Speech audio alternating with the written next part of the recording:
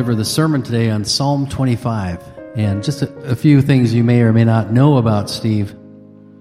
Fascinating man, committed Christian since 1980, 40 plus years.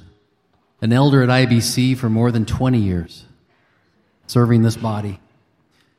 Steve has worked with drug addicts, Vietnam vets, countless inmates in prison. He's been involved in prison ministries for more than 30 years. And that all comes in a very humble package, but a person who is so devoted to the Word and well-studied. So thank you, Steve, for this morning. Thank you, brother. I did find my watch. On that. Good morning, IBC. It's just a real pleasure to be here. I've been up at the pulpit here a couple times for relatively short stints, and that's so I'm not totally uncomfortable, but it's in terms of giving a sermon, it's usually in a prison or a large men's group. On that, I know there's certain mental exercises that you can do to not be distracted by the audience. Being a prison preacher, I'll just picture you all in orange jumpsuits. And I'll be fine in that. Psalm 25. It's when we had the opportunity to select the psalm that we were going to speak about. Excuse me. Psalm 25 kept coming back to me. And one of the things I liked about it is there were so many ways to look at it. But regardless of how you approach it, from every angle on it, it took you back to the cross. One of the things that was an interesting exercise as I approached this was to look through 1st and 2nd Samuel and Chronicles and try to identify where David was at in his life when this was penned. You know, it's a mature prayer. I think that the specific circumstances oftentimes is not defined so that we can make application to our particular circumstances. And as you think back,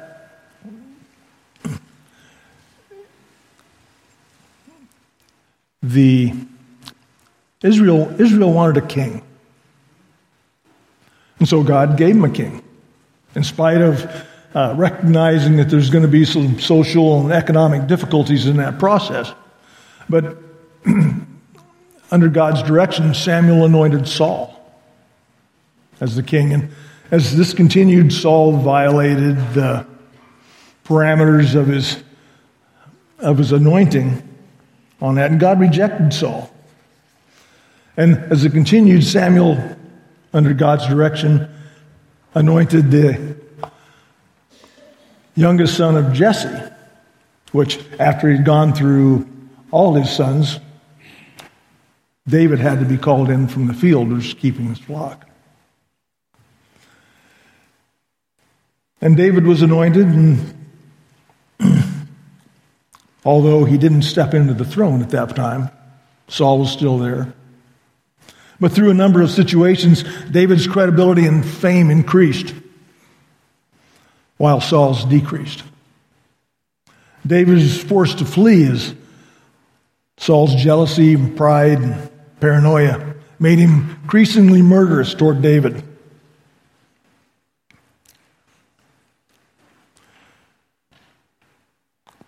It was really about 15 years from the time that he was initially anointed as king and where he was declared king over Judah and ultimately over Israel. For the next 15 years, David had many victories. He takes back Jerusalem from the Jebusites, defeats the Philistines, brings back the ark, conquers the Ammonites. And as the word says, he reigned over all of Israel, doing what is just and right for all his people. The words of, or the declaration of a successful king. At this point of great success, David drops his guard. Enters into sin of adultery, deception, and ultimately murder. The family dynamics go into disarray. Illicit relationships, murder, separation, betrayal. Absalom, his son, usurps David's authority. Gathers a following in Israel and David sees that a big storm is coming.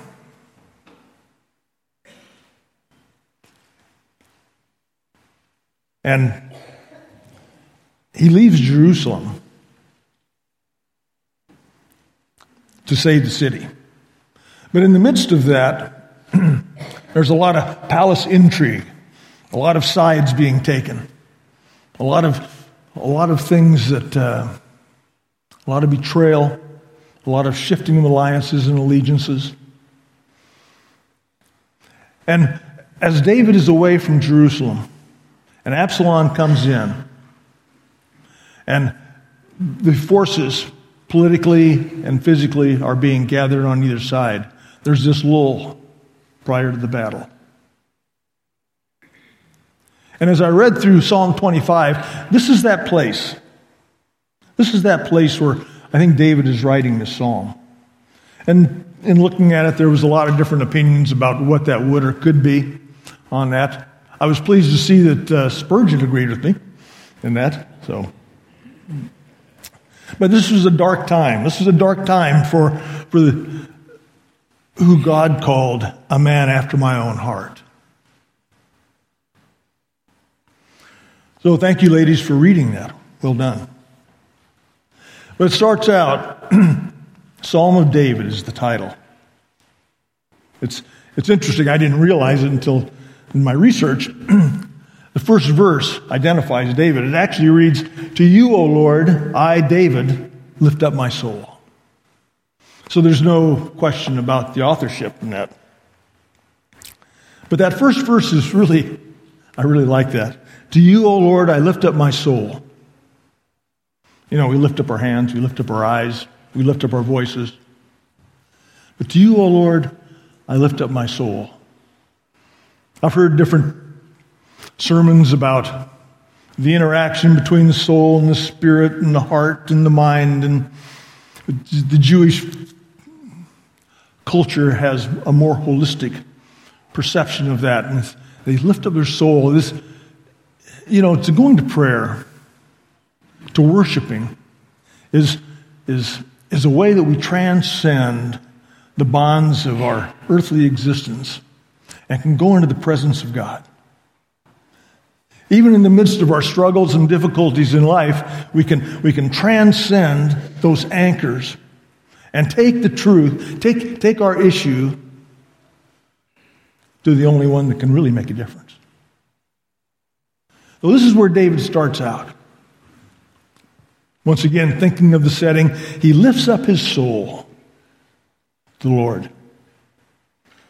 Romans 8 is mindset on the flesh, mindset on the spirit. Mindset on the flesh is death, mindset on the spirit is life and peace. Paul continues to write in Colossians. He says, "Set your mind on the things above and not on the things of the earth." We can do that by choice. Mindset on the flesh, mindset on the spirit.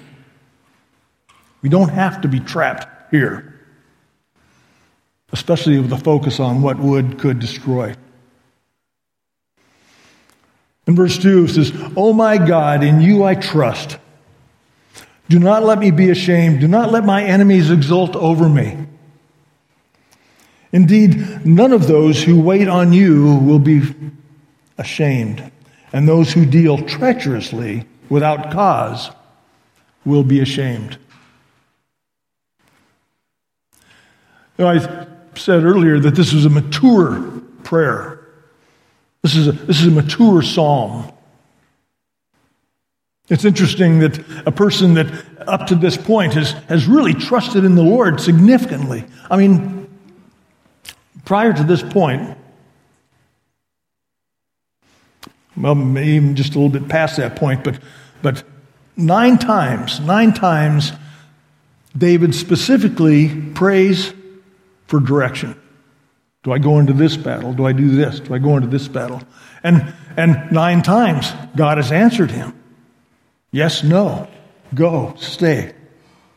On that, so it's interesting that at this particular point, that the statement would be, do not let me be ashamed. You know, the ashamed within this context is really about, don't let me be seen as someone or that put my faith into something that was unworthy or ineffective. That's the context of ashamed in this particular passage. But David knows that God can be trusted. In you I trust. Don't let me be ashamed. Do not let my enemies exult over me. Indeed, none of those, and here's the statement, indeed, none of those who wait on you will be ashamed, and those who deal treacherously without cause will be ashamed.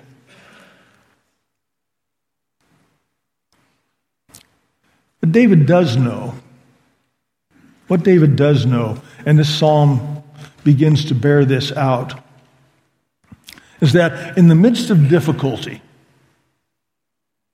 you know, I love all the Psalms, but sometimes if they're taken too narrowly, Psalm 1. It looks like if you put your foot in the right place and you do right and you think right, then all will go right. And generally speaking, that is true, but it underplays the complexity that are introduced in the difficulties of life. You know, one of the advantages or one of the joys, burdens, as being an elder, I have opportunity to pray for the difficulties and the issues in the body here. And oftentimes it's prayed for with tears. And oftentimes what to do and when to do it and how to do it isn't real obvious. But we know that there is a way, God's way, that is the way. I mean, how do we touch this difficult, multifaceted circumstance accurately so that we align with God's way and God's will? And this is what David is saying at this point. He knows that God will teach him. Verse 4, make me know your ways, O Lord. Make me know your ways. Lead me in your truth and teach me. Where, how do I react in this circumstance? With all this coming down around my ears. It says, for you are the God of my salvation. I can look back over and I can look to the future, and I know that you are there. So how do I align with your way and your will? For you, I will wait. I will wait all day, as long as it takes.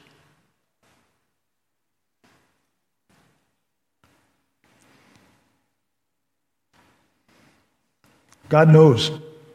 He knows exactly how to teach us, to correct us, to move that knowledge, what we think we know, what is the truth, from our head to our heart.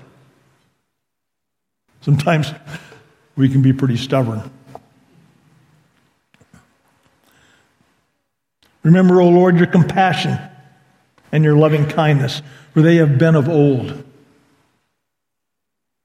This is that, your loving kindness. This is that hesed. This is that covenant love. Bringing back to memory Psalm 136. His love endures forever. His hesed, his covenant love endures forever.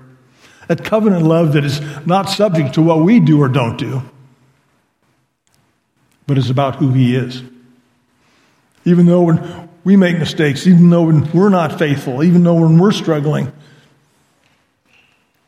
It doesn't change who God is. And He knows exactly where, how to touch us in our circumstances that will ultimately conform us to the image of Christ. I mean, I find that very, very comforting. That even in Romans 8:29, from foreknowledge to glorification, He has us.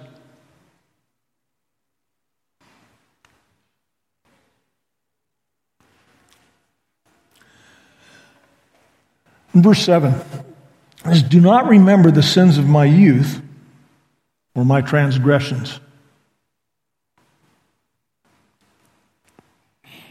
This is the third time. This is the first of 3 times that He speaks to His sin, that He speaks to the issue of sin, recognizing that if there is an impedance that's going to allow me to hear, that's going to allow me to see, that's going to allow me to act in your way and your will, it will be my sin. It says, "Do not remember the sins of my youth or my transgressions." So, it's just kind of interesting is as a 70-year-old man, and I know in some arenas I'm a rookie, but as people think back over their youth, are there any cringes? The statement is these sins committed with the least restraint at an age when reflection is subordinate to passion. Good definition. It's interesting, this particular word even has, this particular description even has a separate word, pesha, transgressions, rebellion is the definition.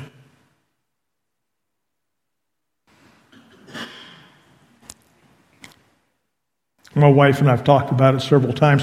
I was just like weirdly rebellious. Nobody could tell me what to do with anything, anywhere, anyhow. In fact, if I was told to do something, I would do the opposite. But I showed them. I joined the Marines. I was a fast learner.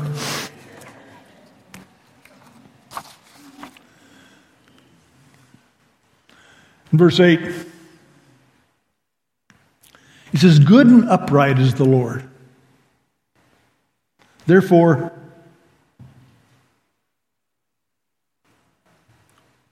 so how would you finish that sentence? I think too often the perception of God is a stern father. That if we zag when we're supposed to be zagging, boom. Good and upright is the Lord. Therefore, the verse continues, He instructs sinners in the way.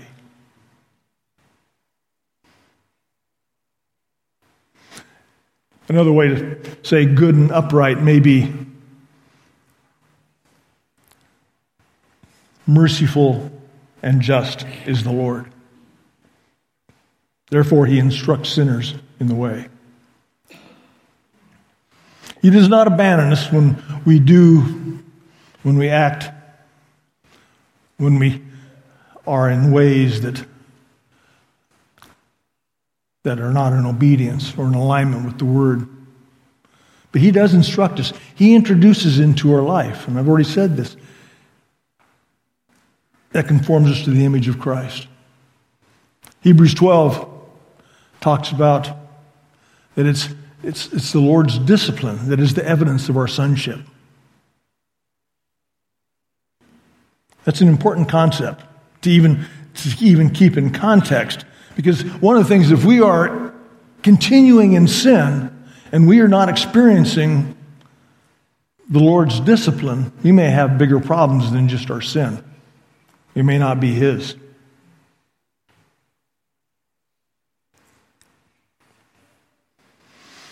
Good and upright is the Lord, therefore He instructs sinners in the way. Jesus says I am the way, the truth, and the life. He continues with this. He leads the humble in justice, and he leads the humble in his way. I am the way, and the truth, and the life, Jesus says. It's interesting, the reference to humble. He leads the humble in justice, and he teaches the humble his way. This continual reference to humbleness.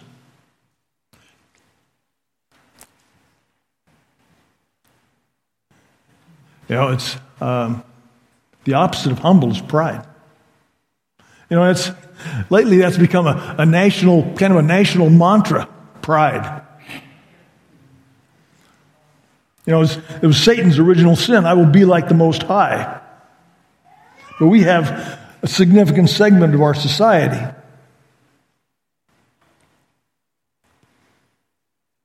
that the word is pride. And that idea, that concept, is taking us down the line toward the fruition of Romans chapter 1. But humility is that character of heart. I like this definition. Humility is that character of heart, that character of mind that makes everything simple. It's a good statement. When I find myself struggling with instruction or feedback or whatever the case may be, I recognize that it's scratching my pride.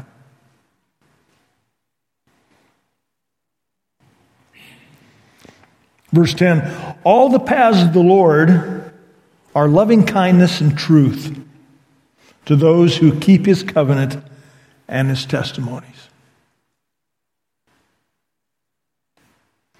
John chapter 7. I love this statement. If anyone chooses to do God's will, this is Jesus speaking, he will find out whether my teaching comes from God or whether I speak on my own. If anyone chooses to do my will, do God's will, he will know whether in speaking the truth or is he speaking on his own. John 8:31-32 says, if you're my disciples, if you abide in me, then you will know the truth, and the truth will set you free. I'm not a real quick study, and some of these things here where it's real simple and it's real lineal, that really works for me. But the process is if we obey the word, then we'll understand the truth, and the truth will set you free. Obedience unto growing in the truth and the resultant freedom. I can get that. But the difficulty, the danger is the opposite is also true. If we enter into disobedience, we can be trapped into the lie, resulting in bondage.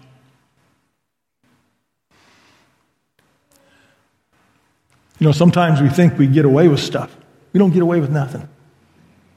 Psychologically, emotionally, even if not socially, publicly. When we walk against the will of God, when we consciously, intentionally disobey the way of God, there's a cost.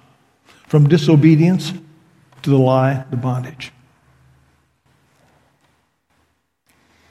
He leads the humble in justice, and he teaches the humble his way.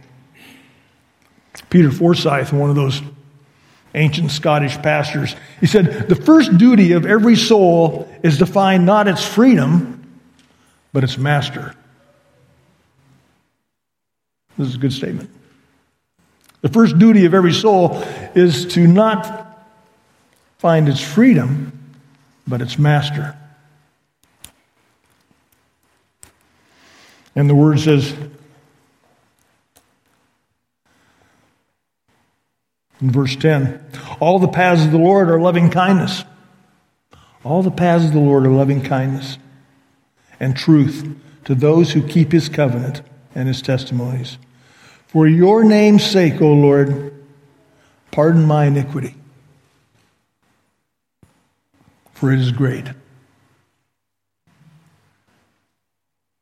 This is the second time he addresses his sin or his transgressions. For your name's sake, O Lord, pardon my iniquity, for it is great. Several years ago, I heard a pastor, it might have been D.A. Carson that was here, but the Latin in iniquity has the same root as inequity. In equus equal, in un. So iniquity, unequity. This is also a different word. Some of your versions will say guilt. Pardon my guilt. With that, but this is a different word than what was there when he talked about the transgressions of the rebellion of his youth. And this idea of inequity. You know, one of the things as I've gotten older, I realize that there is a way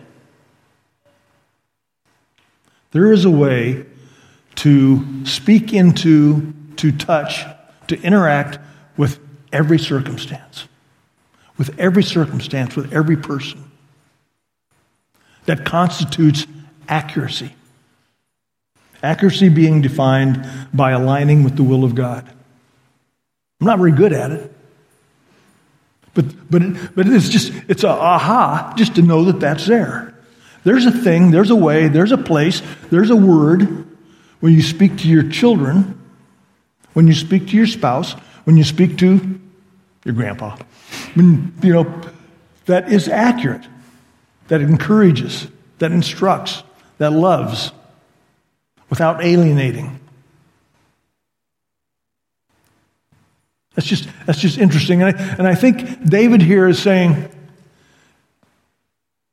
I've been really inaccurate in my relationship with people in terms of what you would have me do and be and say.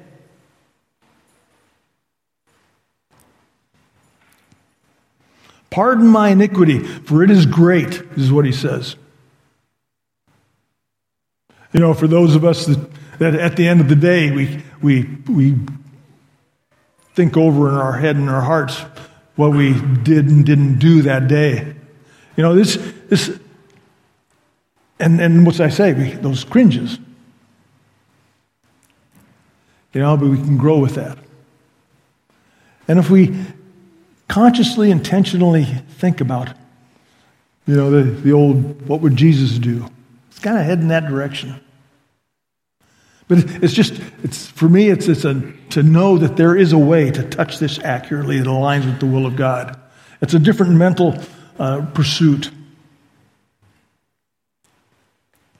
Who is the man who fears the Lord? Verse 12. He will instruct him in the way that he should choose. His soul will abide in prosperity, and his descendants will inherit the land. The secret of the Lord is for those who fear him, and he will make them know his covenant.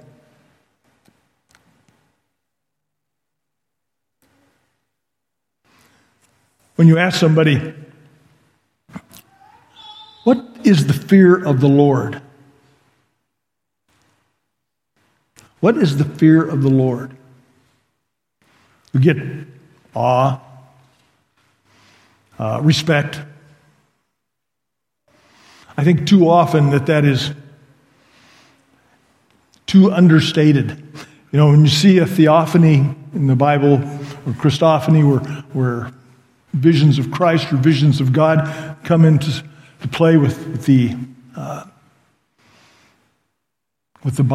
Bible people on that, the first thing they do is hit the ground. They are on their face. You know, I think it goes beyond awe. It goes beyond respect. You know, those that have been involved with maybe natural phenomena oftentimes. It start to have maybe an understanding of that. Many years ago, I was in the mountains, and it was on Mount Townsend. And I was on the top of the mountain there, and the clouds were off to the side, and the sun was back on this side, and in front of me was a mist that was happening. And my shadow was projected onto those clouds, and then that mist caused a rainbow over my imposed shadow on the clouds.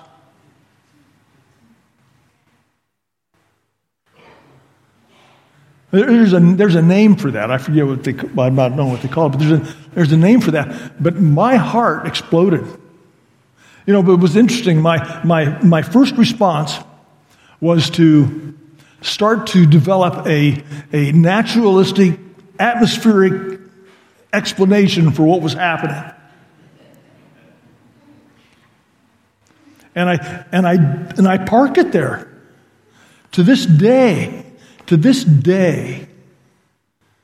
I regret not falling on my face and worshiping.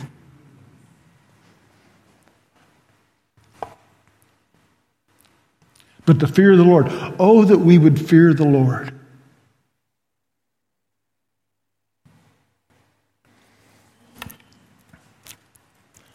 Verse 15. My eyes are continually toward the Lord, for he will pluck my feet out of the net. Anybody had any feet plucked out of the net lately? Weekly? Daily? I think maybe God's greatest gift in our lives is that he does not allow our sinful propensities to meet up with opportunity.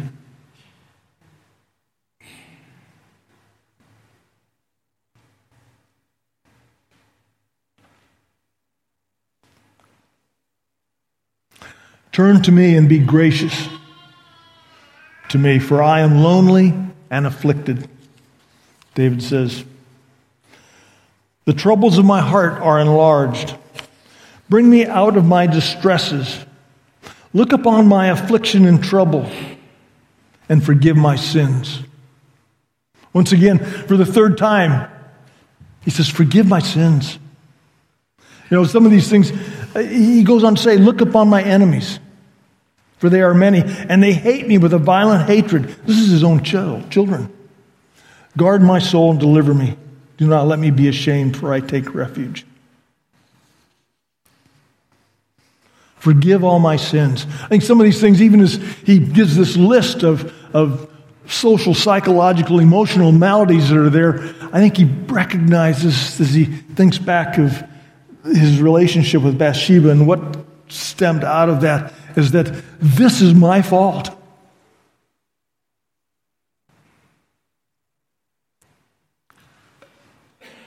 He says, forgive my youthful rebellion. Forgive my inequities and the way I've dealt with people. Forgive my sins that have affected my family.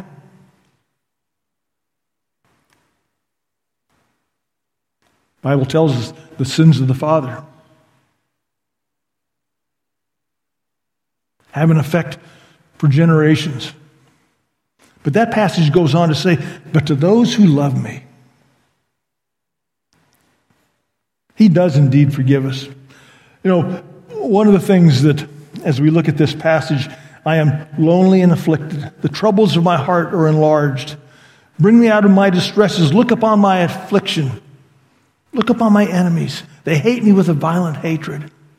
I like looking for and having a sense of where David was at when he wrote this. But I also like the interpretation of others that said, this is a psalm about life. These are the things that in a group like this, that many of the people sitting here today are going through a number of these issues. Maybe to degrees, but those things are there. I'm lonely. I'm afflicted. The troubles of my heart are enlarged. My distresses, my troubles. I have enemies, and they hate me.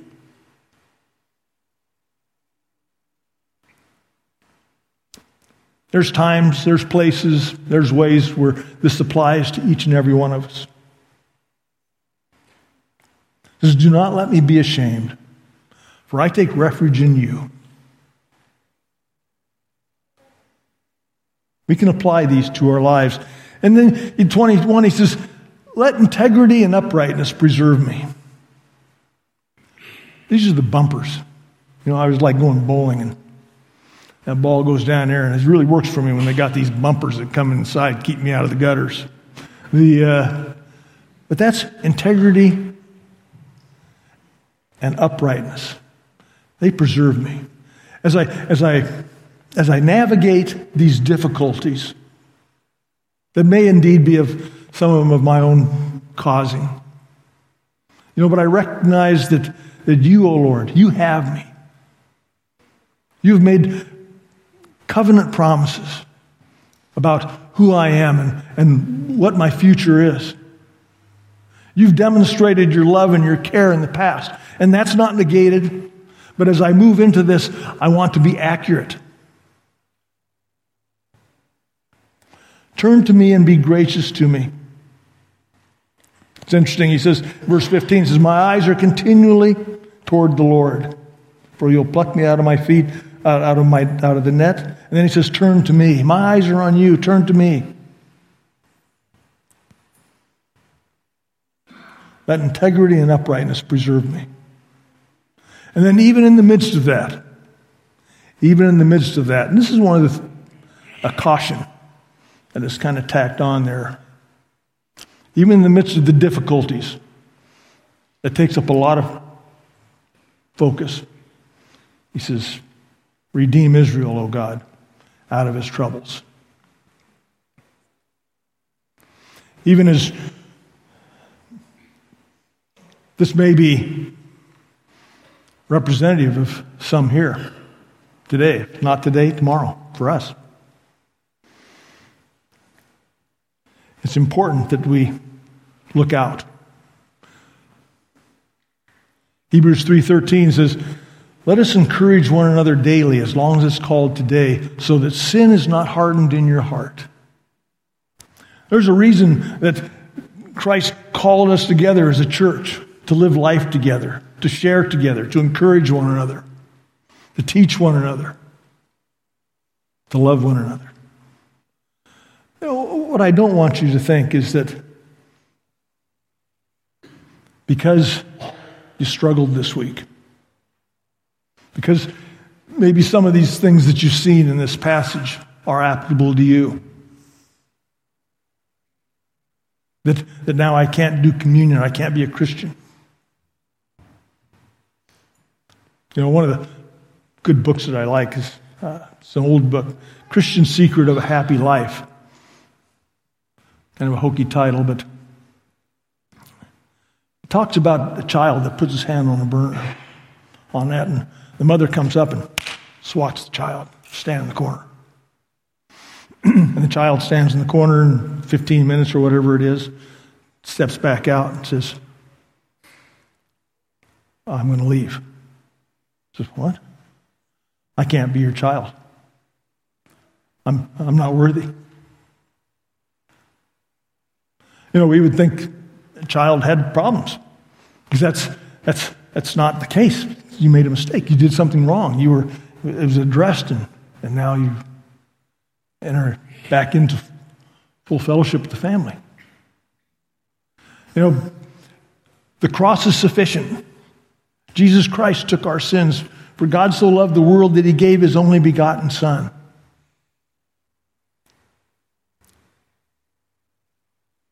Even as we see in the life of David, yes, there was sin, but God used that sin.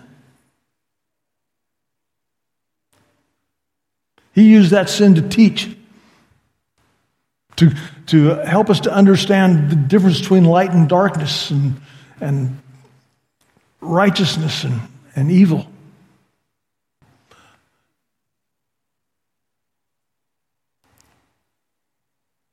If we confess, the Word tells us if we confess, He's faithful and just to forgive and cleanse us from all unrighteousness. And if you're here today and you don't know Christ, if you've not accepted